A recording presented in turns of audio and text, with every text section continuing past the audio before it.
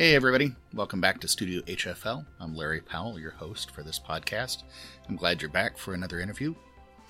I'd like to let you know that this podcast is made possible by the generous support of my new co-sponsor, Messina Covers.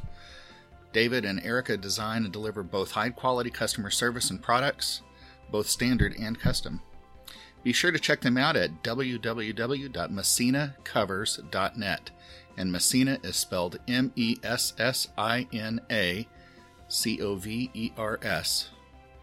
They offer their support through Patreon. Patreon is a funding platform where you can offer your financial support to this podcast, and your help will go towards hosting, production, and marketing fees. There are several tiers of support offered, and you can check out how you'd like to support this podcast at www.patreon.com/studiohfl. And Patreon is spelled Patreon. You can also offer support by providing comments and a rating on whatever platform you use to get your podcasts. If you'd like to receive news regarding interviews, new guests, access to Studio HFL merchandise, please subscribe to the newsletter by going to www.powellmusic.net and click on the subscribe to newsletter link. And of course, Powell Music, POWELLMUSIC.net. And now, on with the interview. Jeffrey Curnow, welcome to my podcast, Studio HFL. And if you haven't figured out what HFL stands for yet, you want to take a guess? HFL. Come on, trumpet player. HFL. Herseth. Fracking pole. Oh, yes. Go on. Low register, and I don't. You nailed it.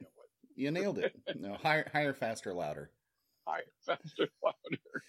How could I not know that? I don't know, man. Your trumpet card might get revoked for not knowing that one. Yes, definitely. So, well, I tell you what, it's a pleasure to get a chance to chat with you. It sounds gonna sound like I've been stalking you, man. I've been watching you on Facebook and the internet for years.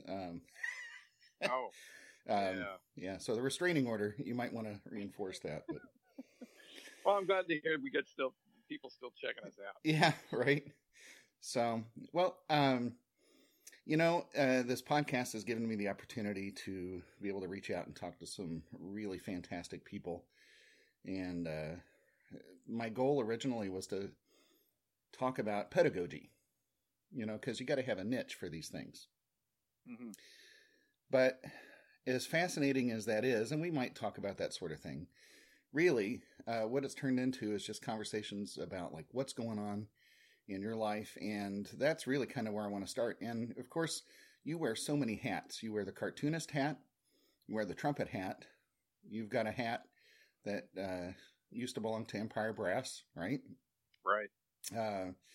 And who knows what else. But let's start, if we could, just tell me, and of course there's probably people out there who might not know a whole lot about you.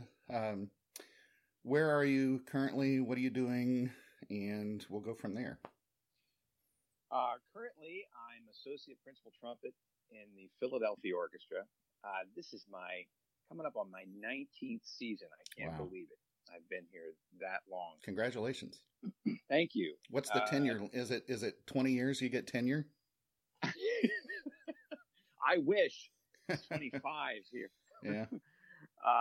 It's been great. It's been a lot of fun. I grew up in Pennsylvania, not far from Philly, and studied with Seymour Rosenfeld, who played with the orchestra for many years. So it's been a homecoming for me, which is really nice. I never thought I'd be able to play in the orchestra I grew up listening to and loving. And you don't get to make those kind of, decisions when you're a musician. You kind of go where the openings are. Right. And I got very lucky, and the orchestra is doing great. It's in great shape. Got a terrific music director, and it's just got a huge $55 million donation. Wow. And things are really turning around and taking off after some rough years. And I'm very proud of this organization. It's really fun. It's a great section. That, and I'm trying to get some cartooning off the ground, trying to get a second career going here. Although, being a cartoonist, I think, is actually the only career worse than being a musician at the moment. It's like no money, but it's fun. I've done it. I did it when I was a kid. I've done it for years. I did it when I was with the Empire Brass. Although no one's going to see those cartoons because they're all R-rated. And well, you may have to have a special edition of that. I can imagine the conversation with your mom or dad. Hey, I want to be a trumpet player. Well, do you have a fallback career? Yes, right. A cartoonist. Wow. Yeah.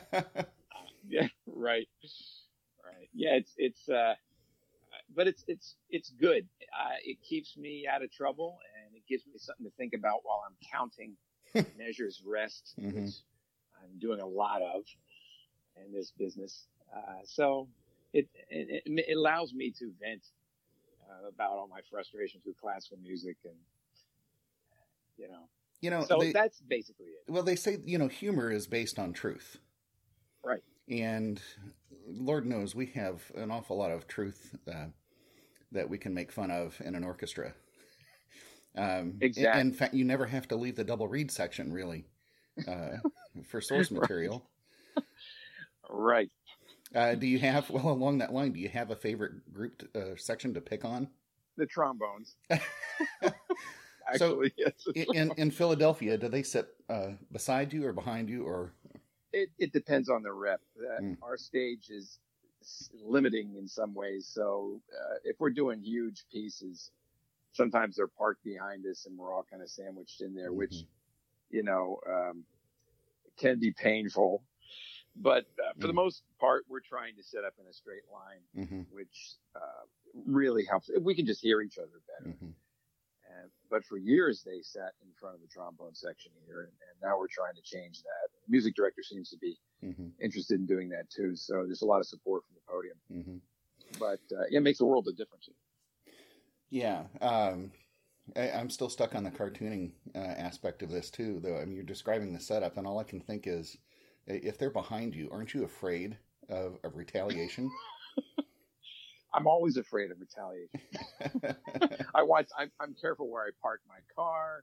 I make sure I put my stuff backstage in a locked locker. Oh gosh. No, it is a fine line though, because my music director, Yannick Nezezagan, is terrific, really wonderful. He's seen my cartoons, and I make sure to tell him every time, they're never about you, ever.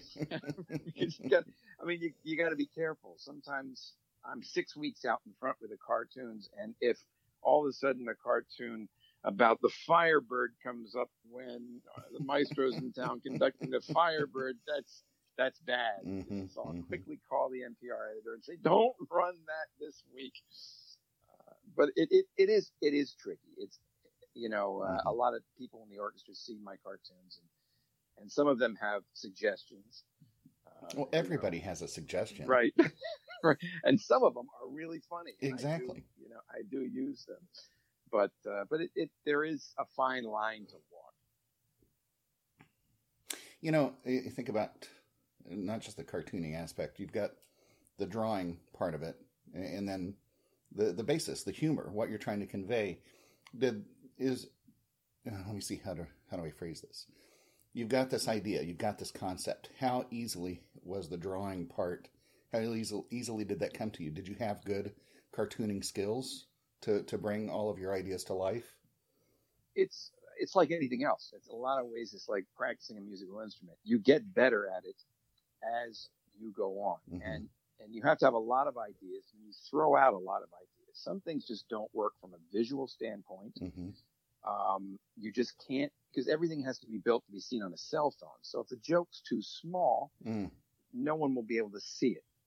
The joke's got to be big enough to see. On top of that, you have to fit words in there. You got to squeeze all the characters in, and then it's got to have, like you said, some truth to it. And then you figure out how to put that all together with pen and ink. Mm-hmm. So it is a process. Sometimes it falls out of the sky and lands right on your lap. Like I'm sitting there playing the Firebird, and I'm all of a sudden I think, well, what if Stravinsky actually owned a Firebird, the car? And I'm like, somebody must have thought of this. And I'm going through the internet trying to find this.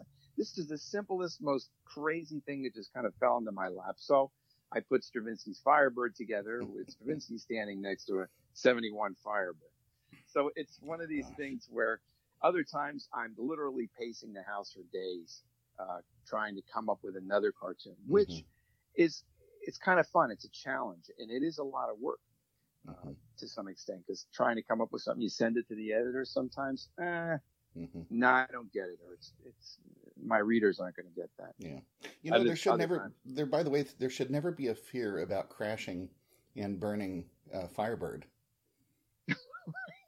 Right? Because it's just going to rise from the ashes. You're going to get another one. That's right. But yeah, it's a whole process. Sometimes it's very difficult, and then there's the thing where you come up with this really great idea, but it's going to involve drawing an entire orchestra, and that takes time. You got to make sure, because if you screw up an instrument, somebody writes, "Hey, what the heck was that instrument?" You know. So yeah, it's the only time they pay attention, right? That's right. To that kind of detail. The trolls. You know, you got to make sure that you're watching out for the trolls. So that's your main gig, and so your side gig is playing trumpet, right? Playing in the orchestra. Yeah. So you mentioned NPR. How'd that relationship come about? Mike Sachs, his wife is a brilliant harpist, Yolanda Condonasis, and I was putting cartoons up on my Facebook page, and Mike would see them and be laughing, and she'd look at them and say, "Oh, that is brilliant. That's really, that's funny. That's really, I mean, where else is he cartooning?" And Mike would say, "Well, he just puts them on his Facebook page." She was friends with Tom Huizenga, who works at NPR on the NPR Classical Facebook page, and she was doing an interview, I think, with him for that Facebook page. And she said, "You got to check out this cartoonist. He'd be great on your page." And so that's kind of how that happened. And I hooked up with Tom, and I sent him a bunch of stuff. And he said, "Yeah, let's try this. Let's do this weekly and see if we can make this happen." And which gets to be a challenge because you have to really. And I like that because it gives you a schedule. I have to meet that schedule. And so it forces me to, like I said, pace around the house and think of a cartoon. So this kind of became a niche for me. I was busy sending things to the New Yorker and other magazines to see if I could get into those. But they were like, "Yeah, let's do this with the classical music thing." So it's been very good to be able to partner with them, because a lot of people, I've gotten a lot of shares from a lot of these cartoons that I wouldn't get from my own page. Are you able to make collections and publish your own, or is everything pretty much dedicated to the NPR folks right now? No, I own all the cartoons, and so and Tom's talking to me about putting a book together, and and I probably have 4 years worth of cartoons now. I'm coming up on 4 years. I keep putting it off because the self-publishing thing it takes a lot of time putting these together, sticking them in a book, having someone go through it, and whether I'm going to do it myself or try to farm it out to, a company, a publishing company. That I look at that and I think to myself, well, maybe I'll wait another year. So, I mean, it's coming.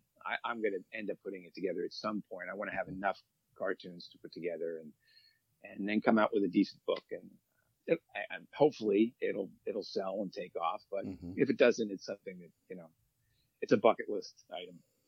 Well, I mean, you've got an audience already.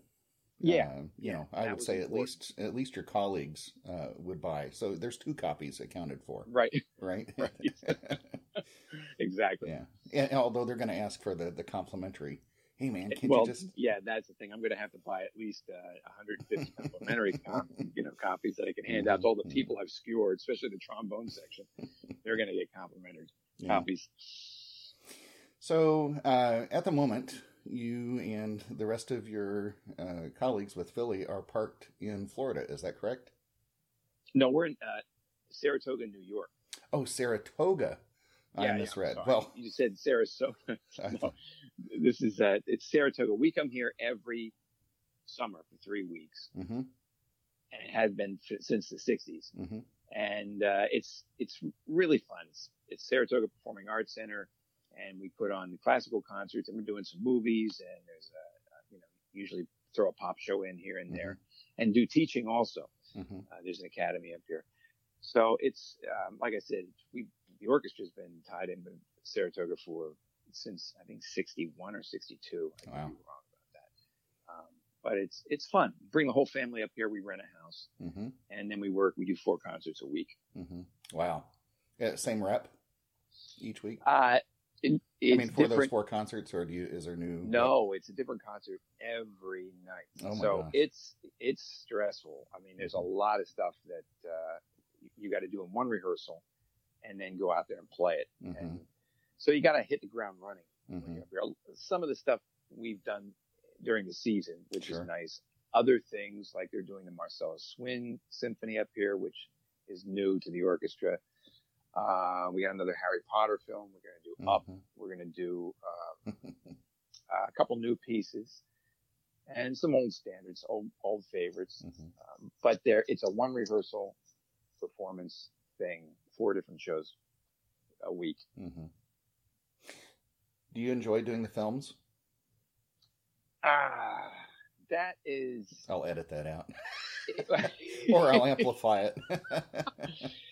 I put a picture up of my parts to these film scores, and I said, "Here's the changing face of classical music." I put this up on Facebook because it really is. We're looking at we're like the new drive-in movie, whereas people come as a community, and they sit out there in the audience, and it's a beautiful night, and they're watching their favorite movies and actually hearing the soundtrack. It gets them away from looking at the stuff on their widescreen TVs at home. And they've been very popular. I mean, we pack the houses every time we do it. The last one we did was at the Mann Center a week and a half ago, and it was The Empire Strikes Back, Star Wars. And I know people look at this and they think, wow, that's so awesome. It's great music. And it's, oh my God, I love that film. And I remember going to see the movie and listening to the soundtrack while I'm watching it. This is when I was a teenager and thinking, oh my, this is unbelievable. Then I'd buy the soundtrack and I'd listen to it and I'd think, oh, if I could only play this. Right. And then you get there and it's sitting in front of you. And you got a click track in one ear. You got a conductor who's almost with the click track, at the, front of the stage. And you're kind of packed in, sandwiched in, and you're blasting through this in one rehearsal. So these are tricky parts, very tricky, rhythmic gestures to put together in a very short amount of time and be able to read through this. And it doesn't always come together perfectly. It is effective, and it's very challenging. But you kind of leave the stage, with this feeling like, wow, that was a little strange. That I had this banging in my ear here and trying to put this all together, and I can't really hear, and it's hard to play with a click banging in your ear. And so they're not a lot of fun to do. To make a long story short, they're really kind of stressful. And then as I'm walking off stage, I overhear a conversation with an audience member, with one of my colleagues. And the audience member says, wow, you guys were so good. I forgot you were there. Yeah. Which kind of defeats the purpose of the whole thing. This is supposed to be in concert. Yeah. And you want people to appreciate all your hard work. But at the end of the day, we're accompanying some unbelievably great directing and acting and some spectacular filmmaking. And we're kind of, just adding to that. You're the cottage cheese at the side of the plate. Right. And that also becomes a little bit, I didn't get into this business to be that, and people will, be upset with my saying that. I don't think so. Don't do it. I think there are a lot of people, especially in orchestras, that would agree with your viewpoint. We work so hard for ourselves to present the music on stage. Not that we're the focus, but the music being the main focus. And now, and opera is one thing, ballet is another thing, but this is something completely different, where the visual aspect completely seems to override anything else. It's like, couldn't you just phone it in? If this is what we're doing. But it is a great experience. I've actually taken my family here to the ISO, and I thought the same thing. It was like, I forgot the orchestra is there. And then I've actually played on stage for a couple of these, and I see your perspective as well. It's like, Yeah, they're magnificent scores. They really are. I mean, John Williams is just a genius. And when you're getting to sit there and listen to how he put this together and seeing actually where it goes with the film, you're even more blown away by the talent of this guy. But at the same time, you're kind of, we do Mahler too. Right. We do a lot of great Stravinsky, and you should come back and see that when you can really hear, these great scores also. And it's difficult because when you record these in a studio, they're putting all the brass usually in one spot in your mic, and they're doing this 8 bars at a time, so you can really get it perfect. And here it's sometimes you just get through a passage and you're like, did we make it? It goes by so fast and it's so crazy. It's really a very different thing. So in your 19 years now, you've seen quite an evolution, probably not just in that aspect. Are there other things, changes you've noticed with orchestras? I mean, it's funny you should mention that, because I was just talking to somebody about that today, because when I came up here 19 years ago, we had a full audience. We played through nothing but classical music shows and have a full audience. We did 6 weeks at the Mann Center, classical music, only classical music. We never played pops concerts. Wow. Never. The only pops we did was Gershwin. And, very rarely would we do anything other than that. And we packed the place. We would have, in Philadelphia, we would have a full Mann Center for, Beethoven, Mozart, Stravinsky, Strauss, anything we did. And the entire season would be that way. And I mean, if you can imagine that, no pops concerts, zero. And then slowly, I saw the audiences dwindle, and we all did. And then they came to us with, we're going to have to do some pop shows. We're going to have to do some, we're going to have some artists come in here. You're going to have to play for that are, jazz artists and pop artists. And we had Rod Stewart come in and Billy Joel. And all of a sudden you're doing these things, and it's like, wow, what's happening here? How is this fitting in with classical music? And it kind of changes the organization, because now you have to be good at everything. And that's not, that horse has left the barn. It's never going to go back. It's now it's movies, and I imagine we'll do more movies as time goes on, to put the audience, to fill the seats, to have, to make sure that we're being heard, to make sure that we're relevant. I mean, you just can't park yourself in an all classical, setup anymore. Right. You've got to be diverse, and you've got to reach out to the people who have never heard classical music, who aren't interested in it, bring them in, and maybe not build an audience for classical music, but build an audience for pop music, build an audience for what they appreciate also, and try to be very good at both. So yeah, that's the major change. Me trying to, find the equipment to play pop shows as well as, Bruckner Right. and Wagner and we're playing rotary trumpets now, which we never did. It's all that is changing. So, yeah, a lot of changes. With regard to the pop music culture, no, let me rephrase that again. And it's a good thing I get to edit on this end. Here's where I'm going to start: is the Leonard Bernstein young people's concerts that he used to do with the New York Phil. I don't know if you've ever seen those DVDs. Yes, I have. So a few weeks ago, we started watching those with our boys, and I think like late 50s, black and white. Right. He's actually smoking a cigarette on stage. Yeah, right. But I'm watching this, and I'm thinking this is unlike any young person's concert I've ever seen. There's no Pirates of the Caribbean.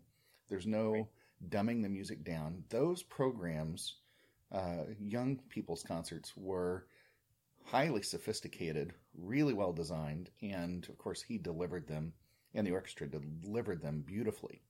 Right. And I think, why can't, at least when it comes to things like that, why do we have to do Pirates and Star Wars? And why can't we just put a great product out there, and the audience will love it. Good music is good music. Good music performed well is what we're looking for. Yeah, I agree with you.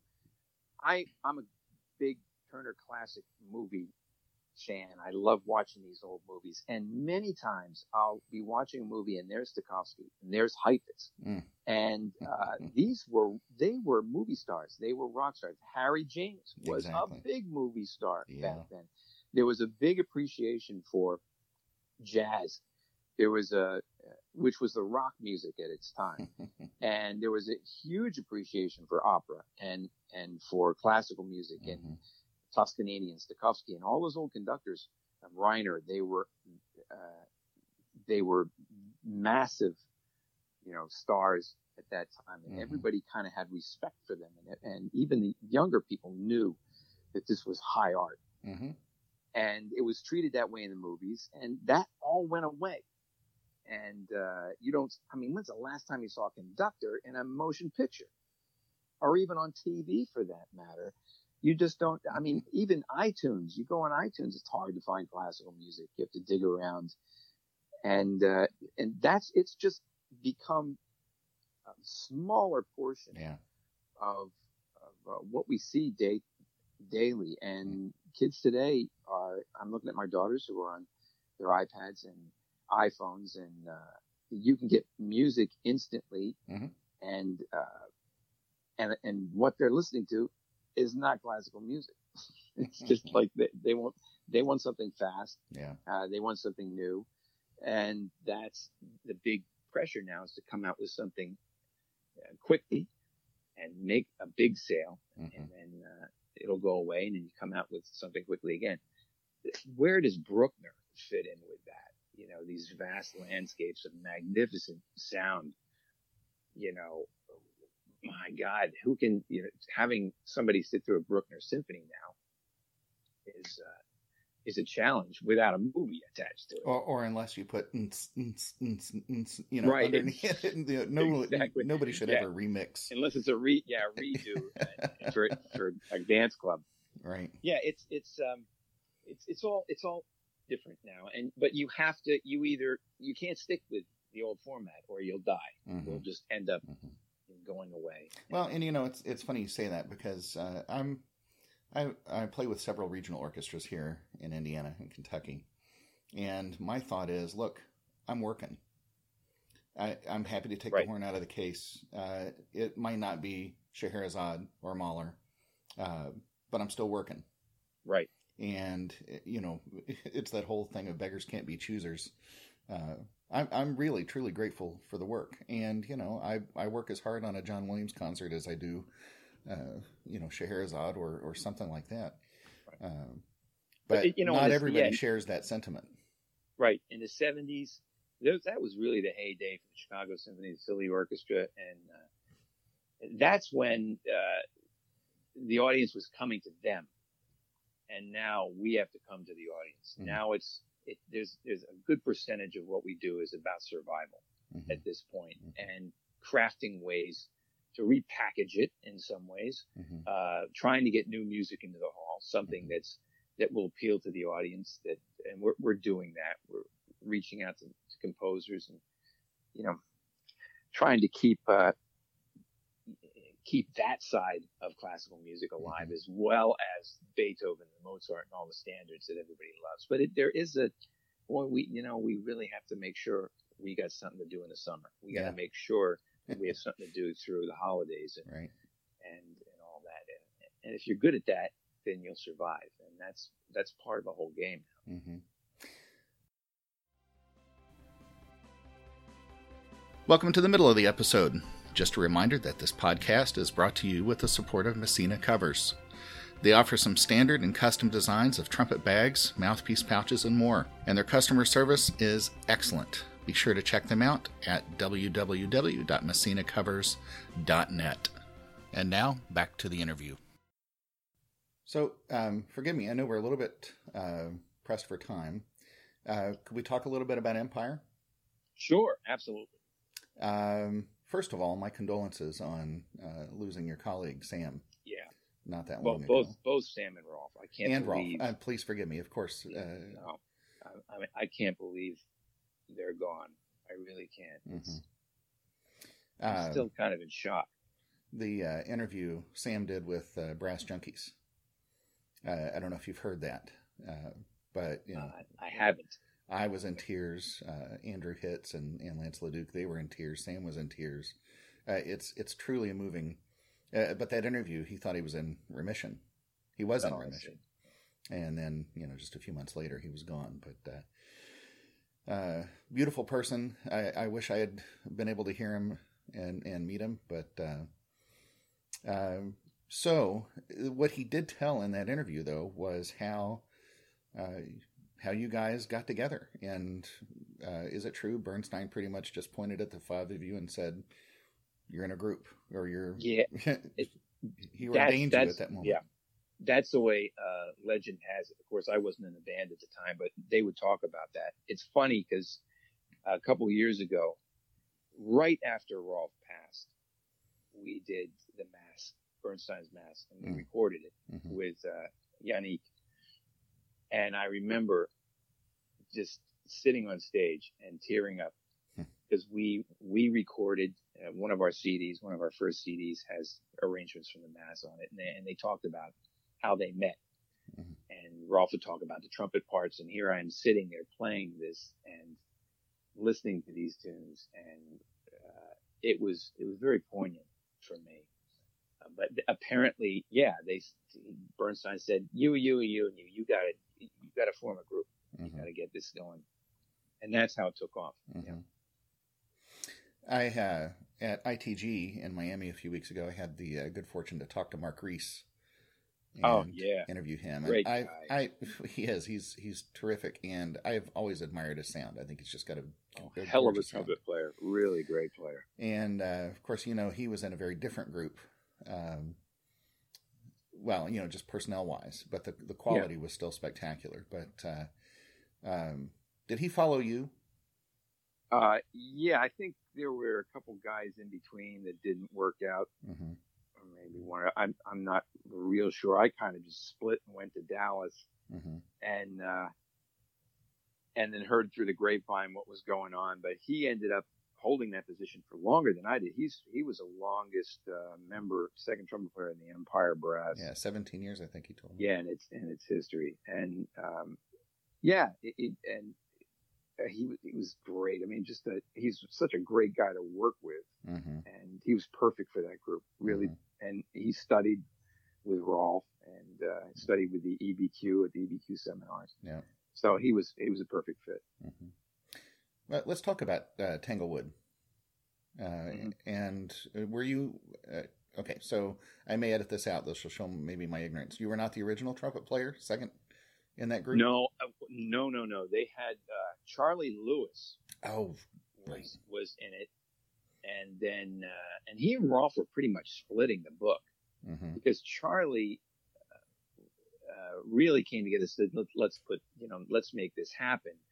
And then Rolf, who was busy in the BSO, talked about, okay, yeah, let's see if we can make this work from a schedule standpoint. And they were, splitting the book, and then Rolf just took over and became the soloist that he ended up being. And so Charlie was the first of the second trumpet players, and then I think Tim Morrison came in after he did, and then I came in after Tim. And how long were you in the group? I was in the group 8 years. Okay. Well, and maybe for all the videos that I've seen, I think that might be why I had thought you were original.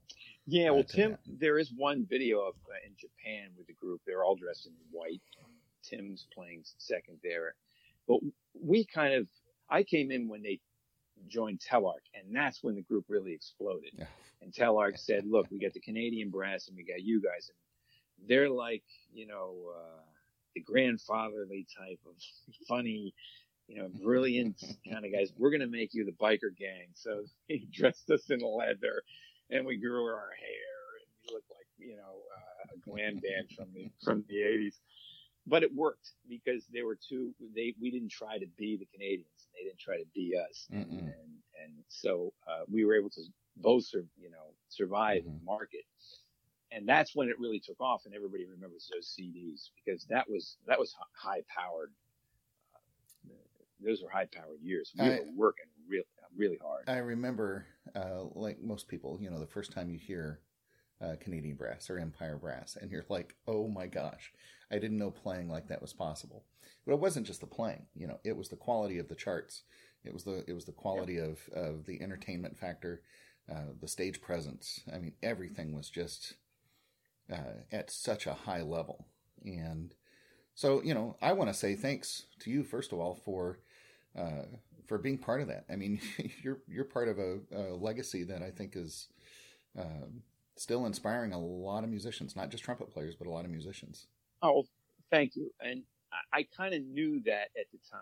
I also knew that it wasn't going to go on forever because it was hard. It was hard. The road was hard. Just, getting out of Winnebagos and playing concerts and getting on airplanes. And it was a crazy schedule. And it's just not something that I could see myself doing forever. And I didn't know what I was going to do actually after that. But at the time, I knew there was something really special going on. And I was really lucky to be there at that time, at that moment in time. And Rolf was just really hungry into making this, the group a household name. Sam was on board with that. Rolf had the crazy ideas, and Sam would funnel these ideas and then spill them to Telarc. And Telarc would say, okay, yeah, this looks like we can do this. But yeah, Rolf was the type of guy who, when I left the band, he was practicing the Mendelssohn Violin Concerto. He wanted to learn that. Right. And that's the way he was. He would pick out these impossible things to do and find a way to do it. And that's what the secret to the group was. He would say, no matter how the hoops are on this, we have to jump through smaller hoops on the next one. It's got to be more dangerous. It's got to be crazier. And that's, Telarc loved that. And that's what we did. Well, not only did it, you did it really well. Well, thank you. Yeah, it was, you had to. It was very stressful. It was crazy. Yeah. I can't explain to you how crazy it was during those recordings. Because we had 3 days to put those things down, and it had to be great. And so, you worked very hard, and it was crazy. Speaking of recording, Sam also gave the story of how he worked your solo onto one of the albums, which was a fantastic story. You want to share a little bit about that? Yeah. I hope it's the same story that I'm going to tell. What happened, I was never allowed to have a solo. That's just the way it was. Rolf was a solo trumpet. I think it says that on our CDs. Right. I was what we all call the other trumpet. Exactly. Trumpet. And so everyone else had a solo on all the CDs. You had trombone solo, French horn solo, Rolf would have a solo, Sam would have a solo. Finally, Telarc actually said, look, Jeff needs to do a solo. And Rolf said, no, not this CD, next CD. And it was always the next CD. And finally, Sam came up to me and said, look, Telarc's bugging me about putting the solo on this Broadway CD we're doing. Is there a tune you like? And I said, well, okay. I said, is Rolf going to allow this? Sam said, don't worry about it. We'll work that out. So you got a tune? I said, yeah, let's Put on a Happy Face, because I was the grumpiest guy in the band. So I thought that would be really funny. I said, now sing it. How about that? Telarc loved the idea. So we were done with the recording session. Everybody was packing up and leaving. And I actually left the building and waited. Rolf left. Everybody left. Telarc was packing up. It always took them, 3 hours to take down all the recording equipment. Sam comes around the corner and says, okay, let's go. So I come back in. We set up with just a drummer, Sam, and myself. And we did this little arrangement of Put on a Happy Face. It was just something that just spontaneously happened. And then I sang a couple, verses. Packed it all up. Telarc said, great, we'll see how this comes out and everything. I thought it wasn't going to happen. I thought it was a nice gesture, but I thought there's no way Rolf's going to let this on the CD. It's just not going to happen, especially with my singing. So, not that my singing was bad, but that would be completely. Yeah, you weren't hired to be the singer, right? Not an Empire Brass thing. Yeah. So, about 3 months later, Rolf gets the CD delivered. And there it is. Put on a Happy Faces on. And I guess he didn't even look at it. He just put it on in the disc player. And he's walking around the house, doing whatever, making lunch. And all of a sudden, the track comes, and he flipped. He just went bananas. He called Sam and he says, what is this? They destroyed the CD. This can't work. It's not, I want you to call Telarc and tell them that they can't produce a CD like this. So Sam told me all this, and I said, so it's not going on. Sam said, oh, no, it's going to go on. Don't worry about it. I'll deal with Rolf. And it actually became pretty popular. Actually. Yeah. And Rolf came to like it. He said, I want you to do an arrangement of it when we go to play with the National Symphony, and I want you to sing with the National Symphony. So I did. I did a string arrangement of it, and I played, and it became a thing. But that was a lot of times how things worked in the group. You had to work around Rolf in order to get things, but it all, like I said, it all came together, and he really was a driving force behind everything. He picked out the crazy stuff to do, and then we figured out a way to do it. Well, that's the story that Sam told. So it's been verified now by the other party. So there's nobody that can dispute that. I was fortunate to hear the group live a couple of times, and as much work as you put into the recording process, it was never a disappointment either way. Same thing with Canadian Brass. It was just always great. On CD and live. Well, of course, live's always better, right? Live music's always better. Yeah, thank you. It was fun. Yeah. I mean, there's a lot of, the schlepping from gig to gig, and sometimes the rehearsals and things were torturous in some ways. But when we got on stage, it all happened. It always happened. We always wanted to knock down the walls with the sound and dazzle people. And we were all of the same mindset. We all wanted to make sure that no one forgot the concert when we were out on stage and we played. And they were going to walk out and say, I'm never going to forget that. And it was killing yourself during those, no matter where we were. Right. If we were in the Midwest, if we were in Europe, wherever, Japan, kill it and make the audience just dazzle the audience and make sure that they never forget this show. And it really worked. Do you get a chance much these days for chamber music, brass quintet? Every once in a while. We actually did a recording. Ondine came to us and said, we would like to pair Ewald, two Ewald quintets, 1 and 3, with this Tchaikovsky that the Philadelphia Orchestras put in, Tchaik 5. Apparently they were contemporaries. And so we actually came together with Ondine and put out 2 brass quintets on a Philadelphia Orchestra recording, which I don't know if many people know about that. They really turned out great.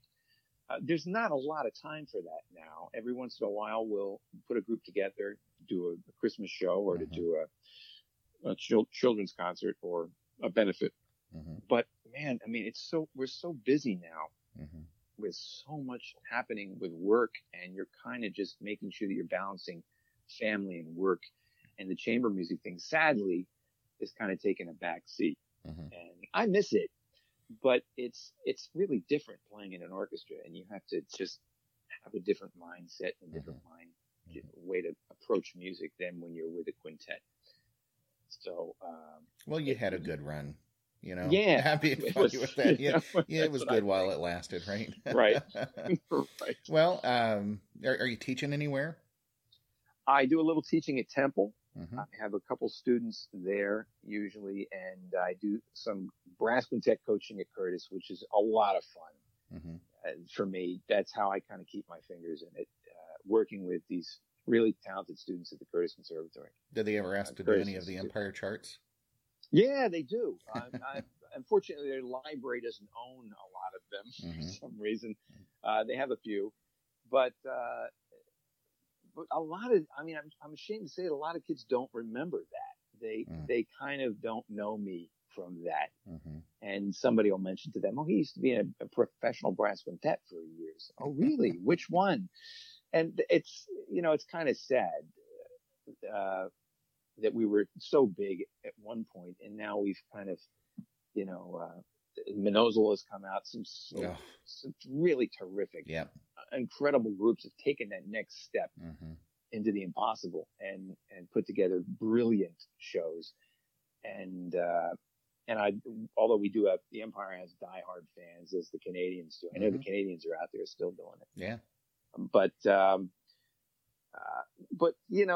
every once in a while I'll bring in a chart and say, hey, I recorded it's like this Michael Tilson Thomas street song. I actually was there when he composed it. He composed it while the group was sitting there.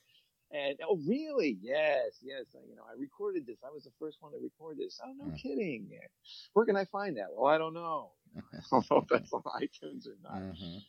So, but it's, like I said, that's the way I keep my fingers in it. And it's a great deal of fun being able to coach kids and pass that on, the tradition. Do you miss the hair? I still kind of have the hair. Well, I don't know if it's quite what I remember from the 80s, right? It's not the mullet. I'm just lazy. People say, I see you still got long hair. I'm like, well, I just don't like getting my hair cut. It's like, I just don't have time. I'm too busy. But that was we all kind of did that in order to, like I said, become different, become something different, and try to pair up with the rock bands. It kind of took off. Sam had this big, curly, beautiful black throw with this little wonderful gray. Rolf had long hair. Eric had a ponytail. Marty had long hair. It was those are the times. We had to kind of blend in order to make things work. Well, so last question. You still have the biker jacket there with leather, whatever that they tried to put you in? No. That's not that you'll confess to here, right? I'm too old for that now. but that was, I'm so glad. It was like being in a rock and roll band. It was the closest thing. I always wanted to be in the Beatles when I was a kid. And this was the closest thing I think you could come to being in the Beatles as a trumpet player. Yeah. I mean, we'd park ourselves outside of the concert hall after concerts in Japan, and we'd sign autographs for 2 hours. Wow. People would be lined up. I'd sign bicycle seats. I signed some guy's arm. T-shirts, and I think Scott signed somebody's forehead. It was crazy. It was really, I remember thinking, this is really something. I mean, I'm a trumpet player, and I've got this kind of a following and this kind of a, it was like being in a rock band. And I'll never forget that. Because being in an orchestra is a lot different. Yeah. But it was fun. It was a lot of fun. Well, I cannot thank you enough for the time today. And I thank you. This has been great. Oh, you're welcome. And what's your story? Where are you? You're a trumpet player playing in Muncie, is that right? Well, so I have. I'm a trumpet player. I teach at the University of Indianapolis, and then I have contracts as principal trumpet with 4 regional orchestras. And great. Good for you. The schedules actually, most of the time they jive. There are some times where I have to make some choices, and they're used to that. But where'd you go to school? Actually, I started with Vince DiMartino at the University of Kentucky. Great. Way back in the day. God, he's the greatest. And you know what? His name comes up, and now in this podcast, his name comes up in practically every interview I do. Yeah. Vinny is that intertwined, and he was a great friend of Rolf's, and he would come up every summer and see us and hang out with the group. And he was just such a ball to hang out with. And we'd see him when we'd go play. Yeah. With Cincinnati, he'd come up and be playing the shows, as the lead trumpet player there. And it was so much fun. Well, I was talking to Doc a couple of weeks ago, and Doc, he's got these CDs now called the Lost Tapes, I think. But he was at Vinny's house. And Vinny said, "Hey, Doc, I want you to listen to something." And it was a live recording Doc had done back in the 80s. And Doc said, "Hey, the guy sounds pretty good. Who is it?" And Vinny says, "Doc, that's you." So he tells the story of how his daughter helped him get all of the legal aspect, everything done. So now they've actually produced this CD. And but I mean, when Doc goes to Vinny's house, it's like, what do you think? Everybody would go to Doc's house, right? But right, and I don't know if you saw Facebook this morning. Vinny posted something. He opened his case, and there's a little button with Vizzuti, picture of Vizzuti, and Vinny says, "I open my case and and I see this, and it reminds me how my technique really sucks," or something like that, But Vinny's the greatest, and we've been friends now all these years, and but I studied with him, and then I finished. I did a master's at Butler University years ago, and but I consider myself a lifelong learner. I'm just taking in everything I can. Join the club, man. And I never expected these interviews. There's a lot of validation in my own teaching and playing, by talking to people, and new ideas and inspiration on everything. And well, good for you, man. I'm glad you're doing it, and this is terrific. Thanks. And I'm really honored to be a part of it. Thank you for asking. Oh, that's very kind. And I'll let you know when this comes out, and of course I'll put links to all things Jeffrey Curnow, and people can find you. And do you need something to edit an end of this? Do you need an end or something? I know I kind of cut you off there. No. This is this is the end. I mean, this is look. This is pretty informal. If you haven't figured that out yet. So yeah, I appreciate the time, and I look forward to meeting you at some point in the future. And yeah, we don't tour much, in the States anymore. Every once in a while, we get close to people will come up and say, "Hey, how you doing?" And people I haven't seen in years if we're playing in Michigan or something like that. But usually we're going overseas. But yeah, it'd be fun. Well, it gives me an excuse to come out to Philly if I have to. Yeah, if you're in town, call me, and let's work out a time we can go get a cheesesteak and a beer or something like that. Oh, it's a date, man. just yak. Because this is far too short. This really is. I agree. Well, thank you so much. I appreciate it. Hey, you're very welcome. Like I said, thank you. All right. And let me know when this comes out. You bet. Thanks. Right. Take care. Take care. Bye-bye. Thank you again for listening to today's interview. I hope you enjoyed your time here, and please come back for more interviews. Be sure to share the news of this podcast with friends and colleagues, and give me a rating on whatever platform you get your podcast from. Thanks again to Messina Covers for co-sponsoring this podcast. Don't forget that you too can be a supporter. Check out how at www.patreon.com/studiohfl. And one more reminder that you can sign up to receive news via email regarding new episodes, merchandise, and more by going to palmusic.net and clicking on the subscribe to newsletter link. Thanks again for listening, and I hope you come back for more great interviews.